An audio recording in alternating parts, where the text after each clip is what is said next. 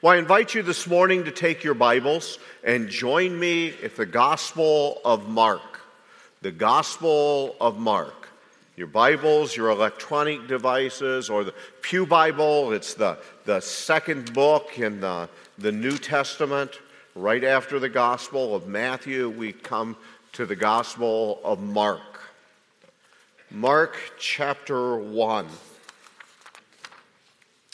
We're beginning a new series this morning on the Gospel of Mark. This series will go for the next 15 weeks. So 16 weeks in the Gospel of Mark. There's 16 chapters in the Gospel of Mark. So each week we're going to be preaching a message from each of the chapters. So we're not going to be going verse by verse through the entire Gospel of Mark, but every week, like this morning, we're chapter 1, next week, chapter 2. And so for the next 15 weeks, we'll be doing this 16-week series on the Gospel according to Mark. This morning, we're going to look at the first 11 verses in chapter 1. So please follow along with me as I read.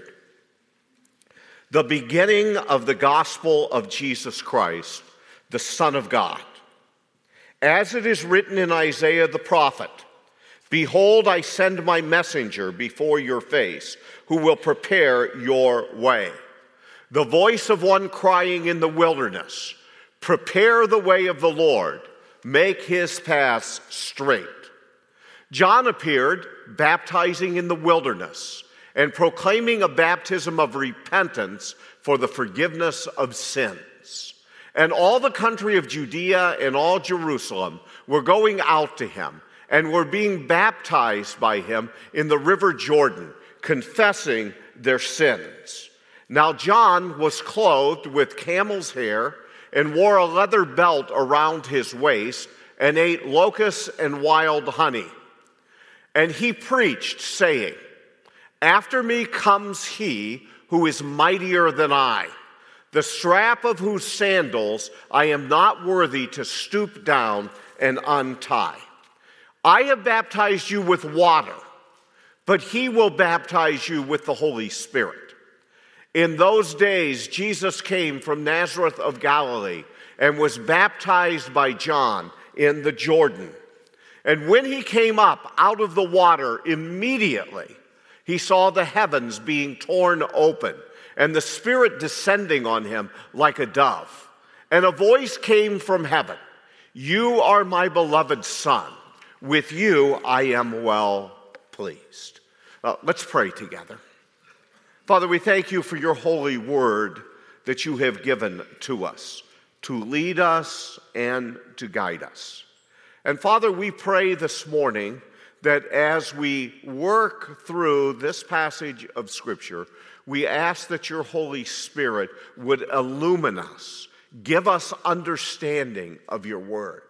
We pray that you would challenge us. May your Spirit challenge us in our lives, that anything that we are doing that is unpleasing to you, that we might be willing to set that aside in following you. This morning, Lord, we pray for our body of believers. Father, we pray for many who could not be here today because of sickness and illness. And Father, we pray for many who are sick with the COVID virus, Lord. Father, we pray that you would reach down and touch them and heal them. And Father, we pray that you would bring to an end this plague that is affecting people all over the world. Father, we would pray that you would be with those in our body who are mourning because of the loss of loved ones. And Father, I pray that you would come alongside them, encourage them, strengthen them, comfort them, as only you can do.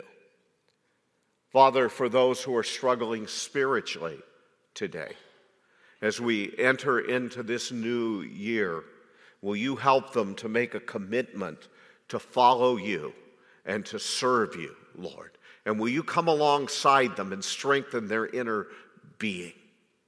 Father, we pray for our nation this morning as well. We would pray for wisdom for our leaders. We would ask, Father, that godly decisions would be made, and people that are in power would make decisions that would align with the truth that comes from your word. And Father, we just ask this morning now, as we look into your word, we ask you to speak to our hearts and to draw us close to you. In Jesus' name, amen. Well, as we approach the Gospel of Mark, I think it's needful for us to have some background on this particular book. This Gospel, the Gospel of Mark, was primarily targeted to Roman believers, targeted to the Gentile crowd, not to the Jewish crowd. The Gospel of Mark actually has fewer references to the Old Testament than any of the other Gospels.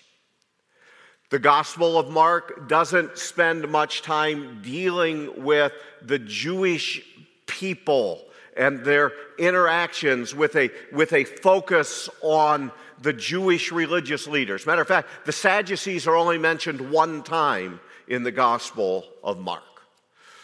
The Gospel of Mark presents to us Jesus as the suffering servant. His focus is on the deeds of Jesus. So as we go throughout this gospel, unlike the other gospels, we're not going to see a lot of the discourses or the teaching of Jesus. Instead, we're going to see the things that Jesus does, the actions that he takes. We have the stories of what Jesus did and how it affected people around him. Because it is targeted to a Gentile audience, Mark starts with the ministry of Jesus in its beginning. He doesn't talk about the birth of Jesus. He doesn't talk about the lineage of Jesus. He just picks up the story as Jesus is beginning his ministry. And throughout the book, Mark, over the other Gospels, really is going to stress the humanity of Jesus. Mark, more than the other writers, will emphasize Jesus' human emotions. He'll talk about his human limitations.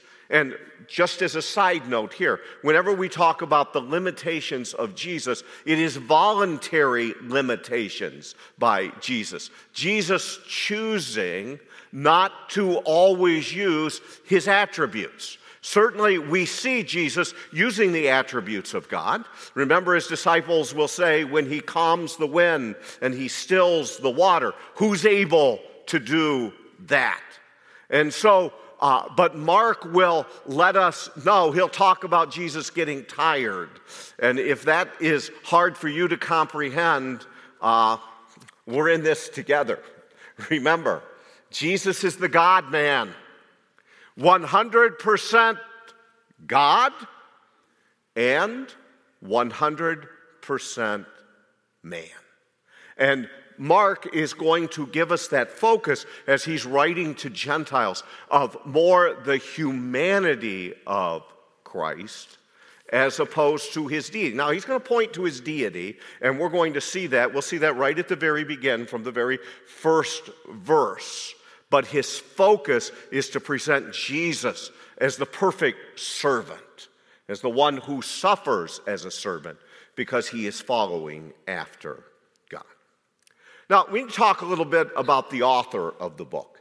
It's pretty much universally accepted that the author of the Gospel of Mark is a man that is spoken a lot in the book of Acts, talks about him. Is a man by the name of John Mark. John doesn't really mention himself. John Mark doesn't mention himself in his gospel.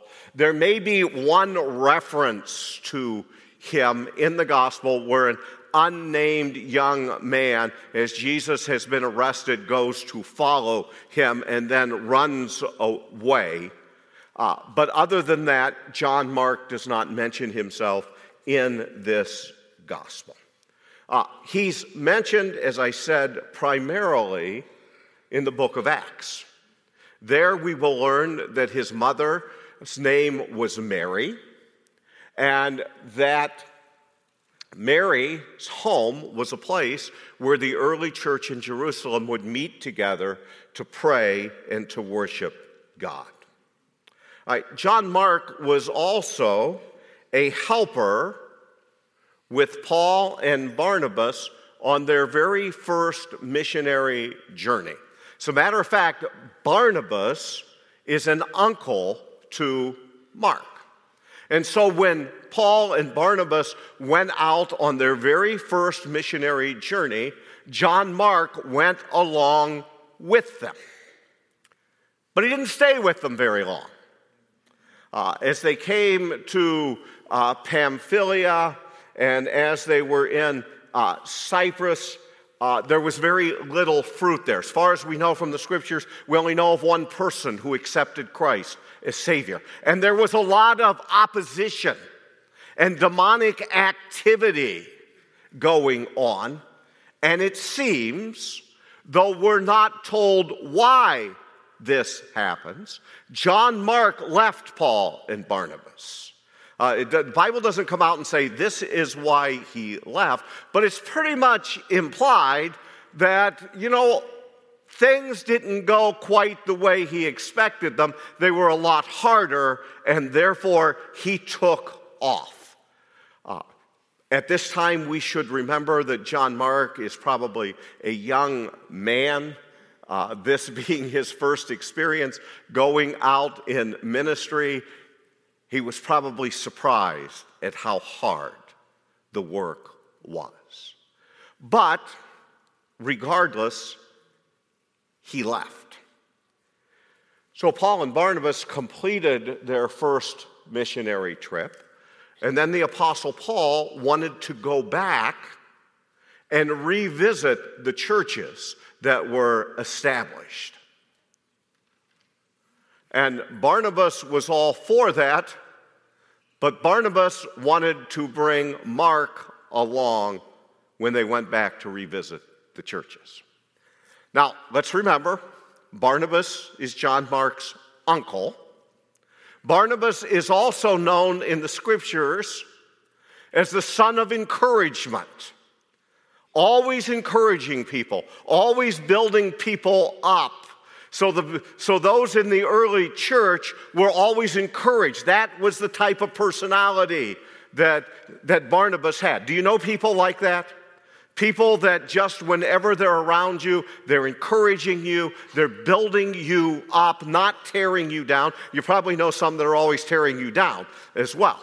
But Barnabas was known as a person who was building people up. He's the son of encouragement. So when Paul and Barnabas are getting ready to go on their second missionary journey, to go back and visit the churches, Barnabas has said, okay, we're going to give Mark a second chance and let him go with us.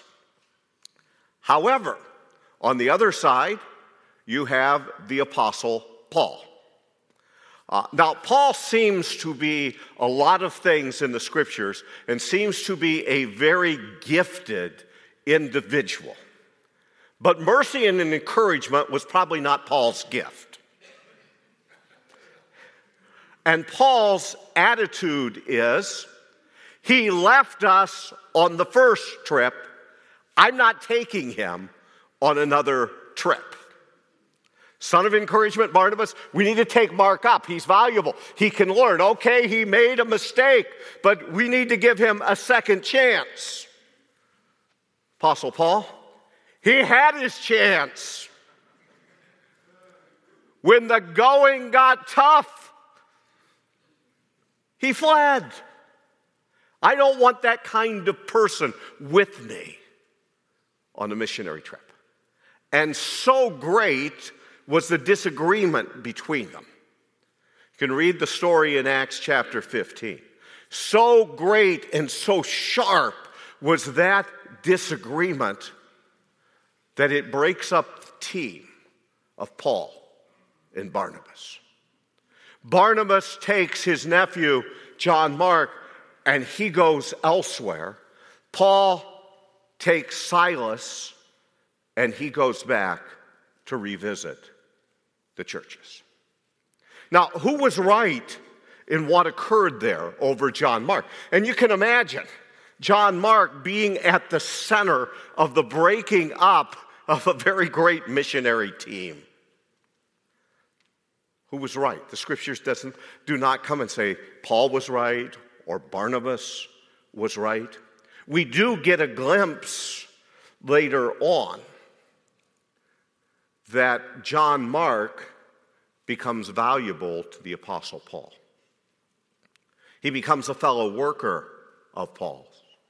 And Paul will even write later, send John Mark to me because he's beneficial to me for the ministry.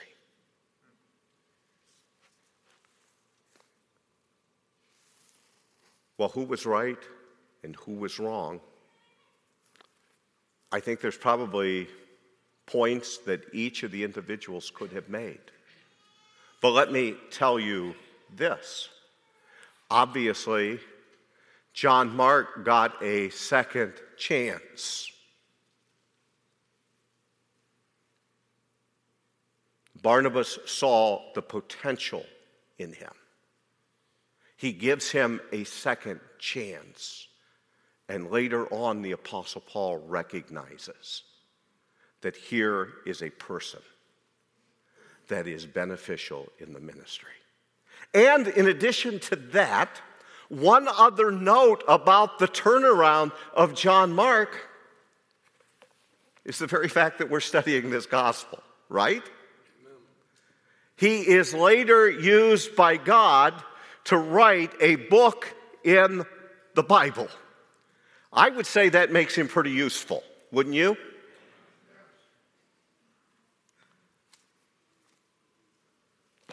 John Mark needed a second chance. Let me ask you this morning, do you need a second chance? As we go into this new year, we can't do anything about what is behind us. That time has been spent. We cannot go back to yesterday, but we can look to the future. And I want you to know we have a God who is a God of second chances. We have a God that no one is beyond his grace. No one is beyond his mercy. And no matter what you have done in your past, you can still be useful to the Lord in moving forward. The world always loves the story of an underdog, right? Over Christmas, I went to see a movie that's out called The American Underdog. It's the story of Kurt Warner, undrafted in the NFL. He was working at a grocery store, stocking shelves. He ended up playing 3 years in the Arena Football League before someone gave him a second chance. And he ended up becoming the quarterback of the St. Louis Rams and ultimately led them to a Super Bowl 34 victory because someone gave him a second chance. I don't know what you've been told in your past, what's been communicated to you. But you don't need to listen to those words. You need to focus on serving the Lord Jesus Christ. Now, I think, just for a moment, think who it was that was saying, we're not taking John Mark, he's a quitter, I'm through with him. That was none other than the Apostle Paul. Maybe the greatest of all the apostles, who was saying, John Mark, you're not profitable. But later,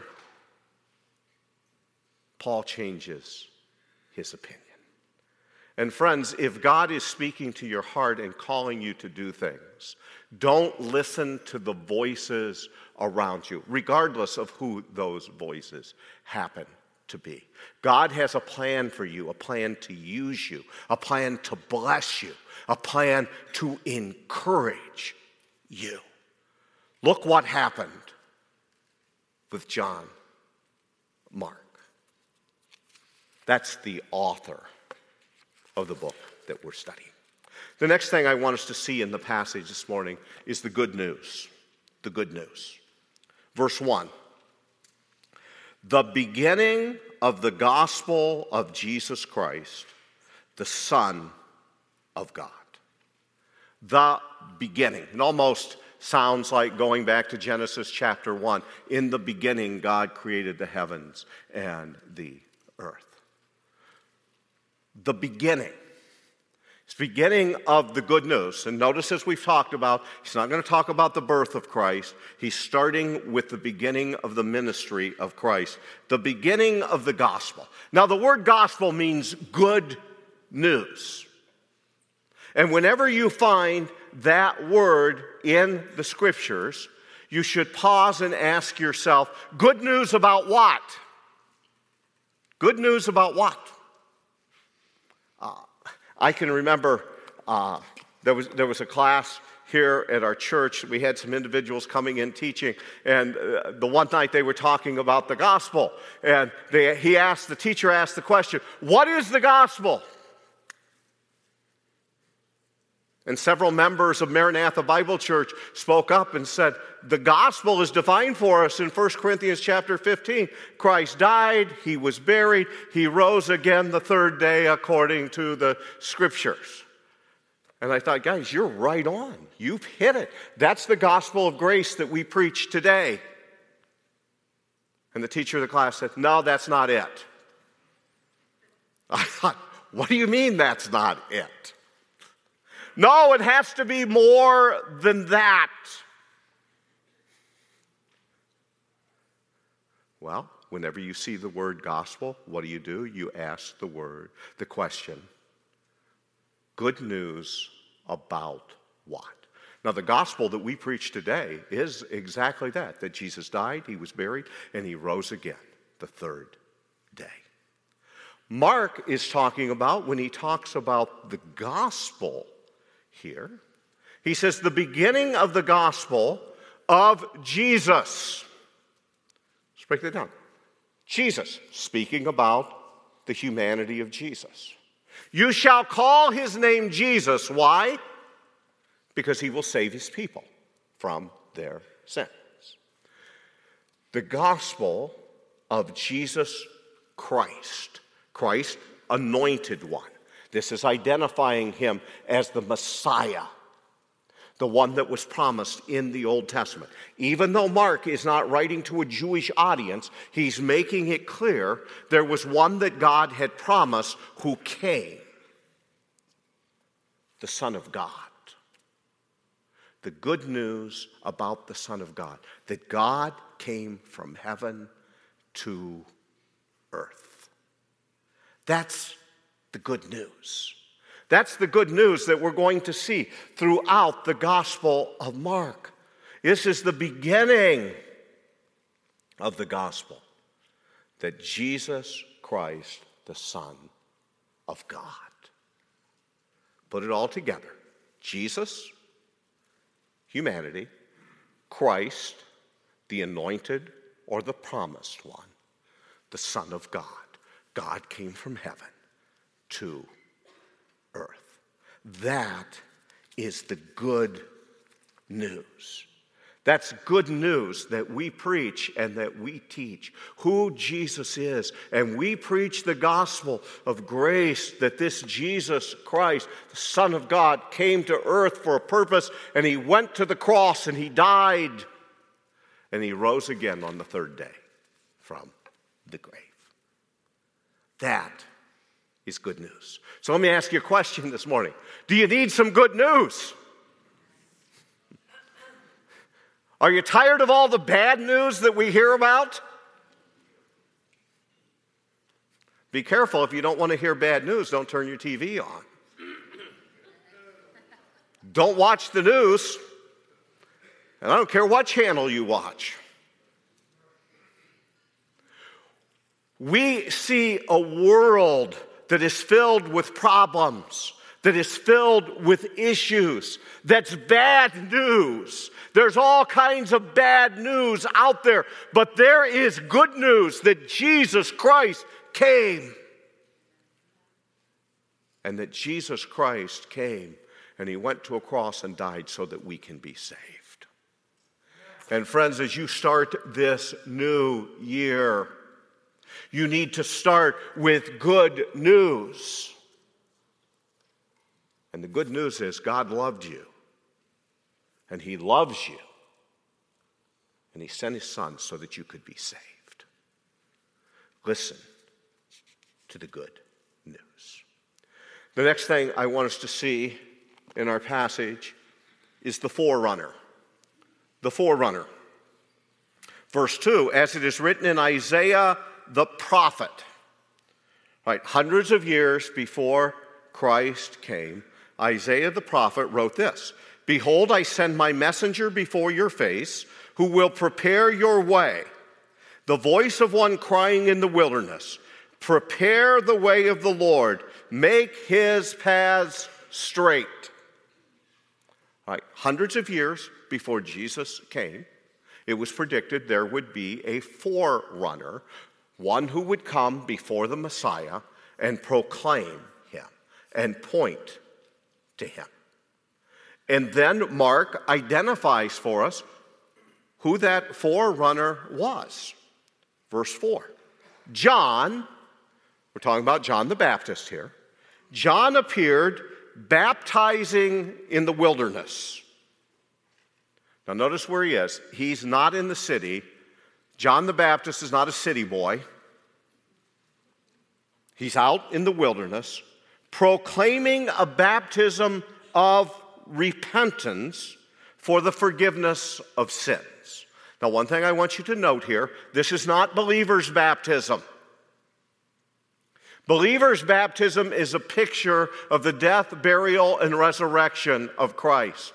John's baptism is a baptism of repentance for the forgiveness of sins. Now, this baptism of repentance is implied in believers' baptism because in order to become a follower of Christ, you must repent of your sins. You know, the coming and following Jesus is believing in him, but it also involves a change in our direction. The change in our direction is what we call repentance. Repentance and belief go hand in hand with one another. They're opposite sides of the same coin. Proclaiming a baptism of repentance for the forgiveness of sins. And all the country of Judea and all Jerusalem were going out to him. Now, John has become popular because he's very different and he's out in the wilderness. And all the people are going out to him and were being baptized by him in the river Jordan, confessing their sins. So we see this baptism of repentance. They are confessing their sins and being baptized as a symbol of them repenting of their sins. Verse 6 says, Now John was clothed with camel's hair and wore a leather belt about his waist, and ate locusts and wild honey. Different type of guy, right? You know, I've always thought in the past, especially if you read about John the Baptist in the other Gospels as well, I've always wanted to do a series on John the Baptist. And when I got up to preach, I wanted to have someone break through the back doors, dressed the way John the Baptist would be dressed, and preaching the way John the Baptist would be preaching as we listen to as we have words of his sermons in the other Gospels, as he confronted people. I don't think that would be a real popular preacher today in our country. In this time of feel good, build everybody up, someone walking and say, repent of your sins. You know, walking up to someone and saying, you're a soldier, you're beating up on people, stop it, repent. You're a tax collector. You're stealing from the people. Stop. Repent. How do you think that would go over in our world today in the church? But that was John the Baptist. See, God sent John the Baptist as the forerunner. And as you study the scriptures, you couldn't find more of a contrast between Jesus and John the Baptist. Jesus will even point that out. John comes in one way, and you reject him. I come just the opposite, and you reject me as well. But they were both preaching the same message.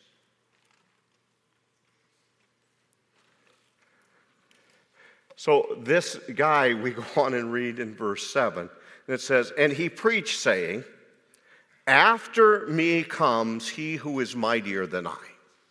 All right, John will say, he, speaking of Jesus, must increase and I must decrease. And we see this right at the beginning of his ministry. Say, hey, there's someone coming after me. I'm just preparing the way for him. And I'm not even worthy to put his sandals on.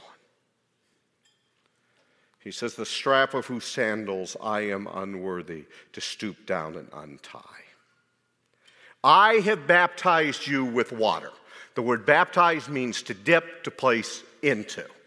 Those of you confused on the mode of baptism just need to ask yourself if the word baptize means to dip, if whenever we see it happening in the scriptures, there seems to be much water there, and if the picture given to us is that of immersion. I think anyone who honestly studies the scripture and the meaning of this word will come that the mode of baptism was dipping or placing into total immersion in water. It wasn't sprinkling, it wasn't pouring. It was immersion in water. He says, I've baptized you with water. Remember, a baptism of repentance. But he will baptize you with the Holy Spirit. He will place you into the Holy Spirit. And we're not going to go into this morning a great long discussion on the baptism of the Holy Spirit. Just suffice it to say, being baptized by the Spirit means to be placed into the body of Christ. And that's what Jesus does. So let me ask you this morning quickly, do you need to be baptized? Do you need to be baptized? And I'm talking about, do you need to repent of your sins, put your faith in Jesus Christ? And if you've done that, do you need to be baptized, taking that step of a public profession of your faith in Jesus? If not, what's holding you back? What's holding you back? Call the church this week. Get on the list. Make your public profession of Christ. The next thing I need to cover quickly is the baptism of Jesus. In verses 9 to 11, we read how Jesus comes to John, not because he needs to repent. Jesus didn't need to repent. He was not being baptized to show he was repenting of sins. He was being baptized just to show an example to others and of their need to be baptized. Matter of fact, Matthew will talk about, John will say to Jesus, I shouldn't be baptizing you, you should be baptizing me. And though that was true, it was part of God's plan for Jesus to fulfill all righteousness, for him to be baptized. And when he did, the heavens were torn open, and the Spirit descended on him like a dove. And a voice came from heaven saying, you are my beloved Son. With you I am well pleased. God speaks from heaven. God sends a sign of a dove descending upon him to make it clear. Jesus is his Son, and God is pleased with him. And he is the one we should listen and follow. So the question is this morning, do you need to follow Christ? Do you need to follow him? So as we wrap this up this morning, just 3 quick questions for you in closing. 1, do you need a second chance? God's grace and mercy will provide that second chance for you. Just confess your sins and commit yourself to follow him. Do you need to repent? Have you never come to Jesus as Lord and Savior? Are you willing to turn from your sins and turn to Christ? And you need to follow Jesus. He's the one and only way of salvation. And he is the key to your life being successful. And when I say successful, I don't mean in the world's eyes. I mean before God himself. Let's pray. Father, we thank you for your word. And Father, we just pray that you would help us to appreciate all that you share with us. Father, I pray right now for those who need a second chance, that their hearts are heavy and burdened. May your Spirit lift that burden and help them, Lord, to put what is behind them, and to move forward. And Father, I pray for any here who do not know Jesus as Lord and Savior, that they might put their faith and trust in him. And Father, I pray that you would help us as individuals and as a church to follow you throughout this year and throughout the rest of our lives. For this we pray in Jesus' name. Amen.